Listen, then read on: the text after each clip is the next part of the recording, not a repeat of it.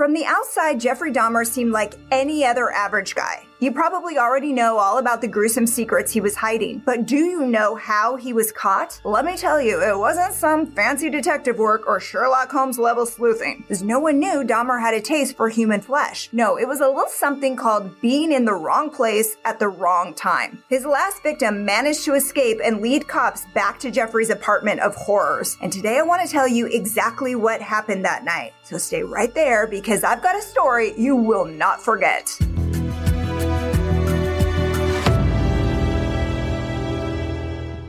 When Jeffrey Dahmer was finally caught, he admitted he was planning to build a shrine in his apartment using his victims' remains. He even drew this sketch of the altar, complete with labels where 10 different painted skulls, whole skeletons, and incense would be displayed on and around a black table. Here is the chilling reason why he was building it. As a sort of memorial, a point where I could, I don't know. It's so bizarre and strange, it's hard to describe. A place where I could collect my thoughts. There were two moments when Dahmer was almost caught. The first came in 1989. He'd already fully given in to his depraved urges. He was living with his grandmother in Wisconsin, and she'd had it up to here with him. After being honorably discharged from the Army and spending a little time in South Florida, Jeffrey moved in with her at the end of 1981. At first, things were great. He was polite, respectful, handy around the house. He got a job at the Milwaukee Blood Bank, and yes, it's true, he did sort of drink blood there. He tried it. He said he tried a vial of it. Not a great sign. But less than a year later, he was laid off. For the next 2 years, he lived on his grandmother's money. Now, this did not go over too well. It wasn't just that he was out of work. He was also breaking her house rules. He was drinking a lot, smoking even more, looking at pornography, bringing strange men back to his room at all hours. Of course, she didn't realize that some of those men never left, but she knew enough about his bad habits to want him out. In 1988, she finally kicked him to the curb. Well, Dahmer moved into his own apartment and wasted no time pursuing his fantasies. 2 days later, he lured a 13-year-old boy back to his place with the promise of $50 in exchange for some pictures. The boy was drugged and fondled, but he managed to escape. Dahmer pleaded guilty to second-degree sexual assault. He was sentenced to 8 years in prison, but he got out after less than a year. Then he moved back in with his grandmother. With Jeffrey back in the house, she put her foot down on his bad behavior with a call to his father, Lionel, complaining about the pornography Jeff left lying around. So Lionel paid his son a visit, and that led to the infamous box incident. But listen to Dahmer tell you about it himself. I had a box in my bedroom closet, and it contained the mummified head and genitals of a young man I met in one of the bars down in Milwaukee. And it was a locked metal box. My dad one week came to visit and happened to see it, and he was wondering what was in it. He didn't know. Nobody knew. I told him it was pornography, some magazines. And he wasn't satisfied with that answer. We got into a bit of an argument because I wouldn't open it up. He took the locked box down to the basement and was about to smash it open. Lionel came within seconds of finding the remains of Anthony Sears. The 26-year-old was dismembered in Grandma's bathtub, but Dahmer didn't want to let him go. He soaked his head and genitals in acetone and kept them in the box. It was Lionel himself who first taught his son how to preserve bones. Even as a kid, Dahmer was fascinated by skeletons and bones. One day he asked his father, who worked as a research chemist, about preserving animal remains. Well, Lionel was thrilled. His quiet son seemed to be interested in science, so he showed him how to bleach the bones. The two of them bonded over dead rats they'd find under the house. Their bones piled up in a plastic pail that the family affectionately called Jeff's Fiddlesticks. But little Jeff wasn't satisfied with dead rodents.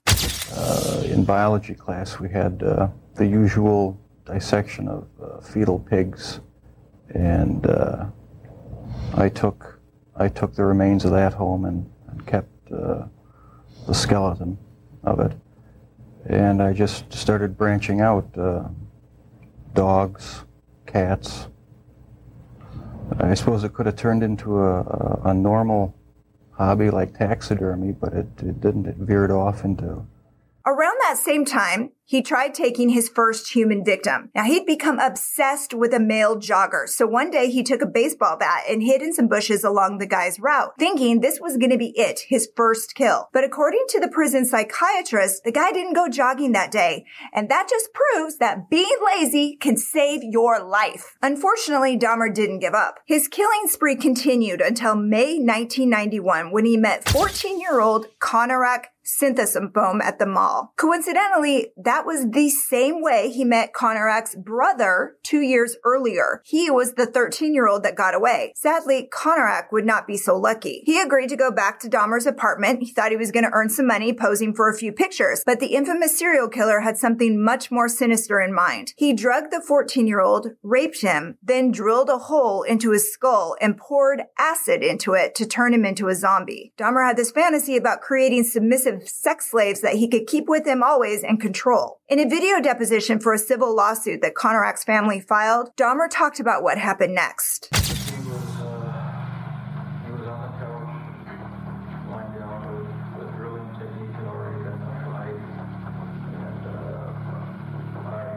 But Dahmer popped out for more beer while Konarak slept. While he was gone, his victim got out of the apartment and almost got away. A girl passing by saw the naked, bleeding boy and called 911. Okay, hi, I'm on 25th and State, and this is young man. He is butt naked. He has been beaten up. He is very bruised up.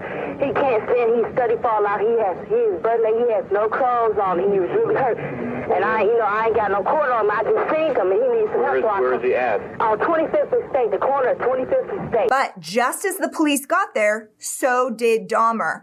It is hard to believe what Dahmer managed to pull off next. I saw him sitting on the sidewalk. Two girls were with him. They called the police. They had to think of the story quickly. They told him he was a friend. He gets drunk. He was not wanting to go back, so one officer grabbed him by this arm, another officer grabbed him on the other arm, and they walked him out of the apartment.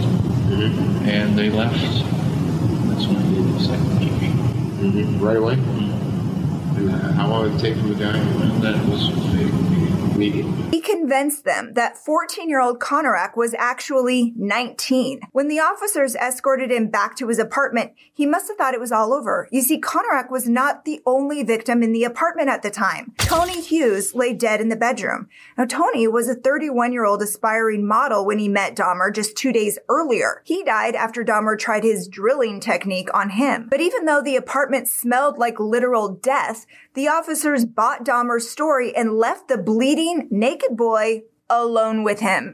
Intoxicated Asian naked male was returned to his sober boyfriend, and we're at 30 minutes after they left, Konarak was dismembered. Now, you're probably wondering why the 14-year-old would speak to the man who molested his brother, except he didn't know the man was out of jail already. Another brother said they didn't know Dahmer's name or even exactly what he looked like. It was just a horrifying coincidence. 2 months later, on July 22nd, 1991, the monster of Milwaukee was finally caught. Now, Dahmer went out early that Monday night, around 6 p.m. His favorite trick was telling men he was a professional photographer, willing to pay for models. Tracy Edwards is having a few beers at the mall with a couple of friends that night when Dahmer approaches them with his usual spiel. He says he's in town from Chicago taking care of his sick grandmother, but he's looking for models if anyone wants to make some extra money. Well, Tracy agrees to go back to his apartment with him and talk about it. The plan is for his friends to meet up with them at Jeffrey's apartment later.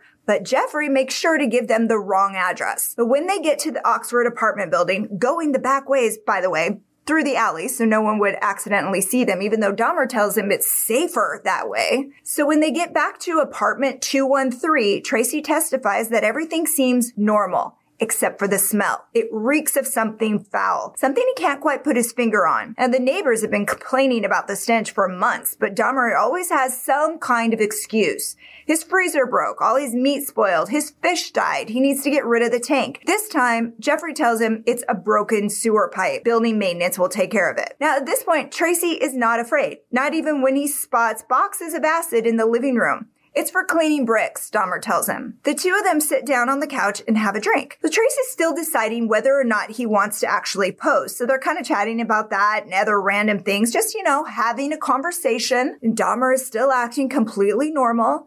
But it only takes a second for everything to change. Dahmer interrupts him to point out his aquarium on the other side of the room. And when Tracy turns his head to look, Jeffrey sticks a knife into his ribs and slaps a handcuff around his left wrist. It's not just his behavior that changes. Dahmer looks different. His face, his body. He doesn't even seem like the same guy that approached them at the mall. Well, Tracy tries to de-escalate the situation, but Dahmer's not backing down. If you don't do what I want, I'm going to kill you, he says. So then in the next second, he seems to calm down. He tells Tracy he's got the key to the cuffs in his bedroom. And he sort of pulls him into the other room. Well, Tracy's not fighting it because if there's a chance to get these cuffs off, he's going to take it, right? Well, the living room was bad, but the bedroom is worse. The first thing Tracy notices is the blue 57-gallon drum in the corner of the room. The smell coming off it is stomach-turning. Then there's the bed. He doesn't want to know what the big red stain on and around it is from. The Exorcist 3 is playing on the TV in the background. It's Dahmer's favorite psych-up film. He's been watching it 2, maybe 3 times a week. He even slips in yellow contacts to look and feel even more like the movie's demon, an executed serial killer known as the Gemini Killer. And that's super on the nose. But that's not the worst part. The worst is the chanting. Still holding the other end of the handcuff around Tracy's wrist, he and Dahmer are sitting on the bed watching this movie, but Dahmer is rocking back and forth and chanting. Next, he tells Tracy to lay face down on the floor. Something inside Tracy says, "Do not do that." So he lays on his side.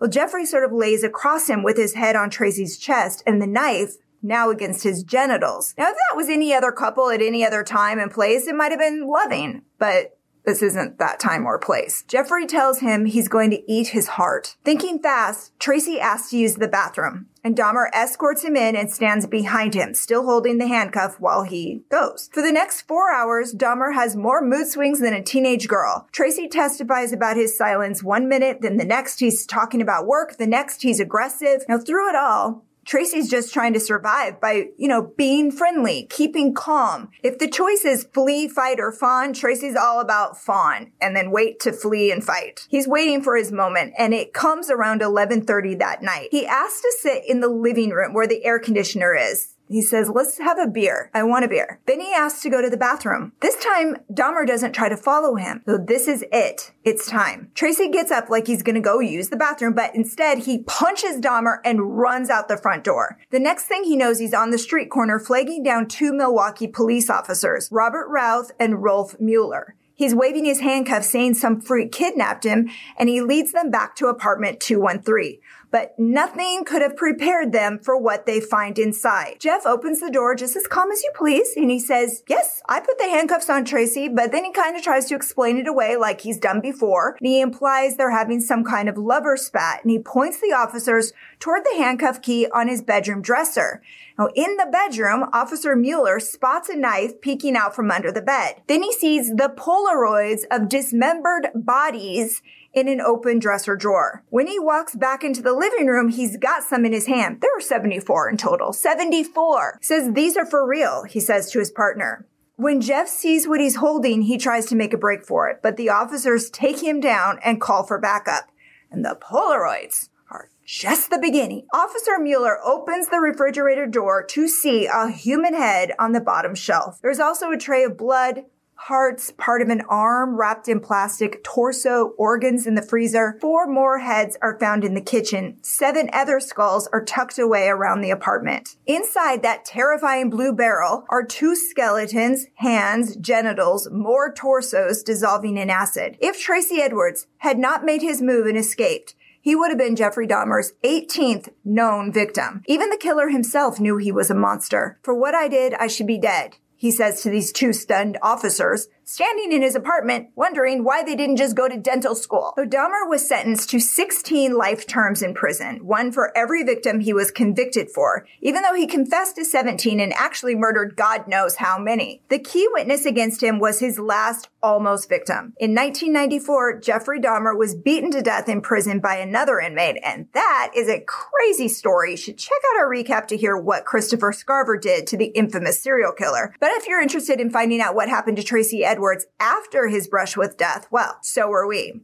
Sadly, Tracy's life was saved, but he was never the same. With the notoriety surrounding Dahmer and the trial, Tracy's name and face were in papers around the country. And it turns out he was wanted in Mississippi for the sexual assault of a 14-year-old girl. Police extradited him back there to charge him with the crime. When he got back to Milwaukee, he sued the police for $5 million for not catching Dahmer sooner, especially since, they almost had him when Conorak escaped. But his lawsuit was thrown out. He turned to drugs and alcohol to escape the trauma, but that made it hard to hold down a job. And for years, he drifted in and out of homeless shelters and jail. Then, 20 years later, he was arrested for murder. On July 26, 2011, when he was 52, he allegedly helped throw a man to his death off a Milwaukee bridge. Although others say he was actually trying to pull the guy back up, not toss him off. But he pleaded guilty to aiding a felon, and he served a little less than 2 years in prison. When he got out, he disappeared from the public eye, and where he is and what he's doing today is unknown. Sad ending for such a brave guy. Thanks for watching. And don't forget to check out that story about how Dahmer got killed. It's nuts. And that's your recap. Thanks for hanging out with us today. If you like getting all the crime in half the time, go ahead and tap that subscribe button so you never miss a story. But don't go away. Catch up on more recaps right here, right now. Until next time, take care.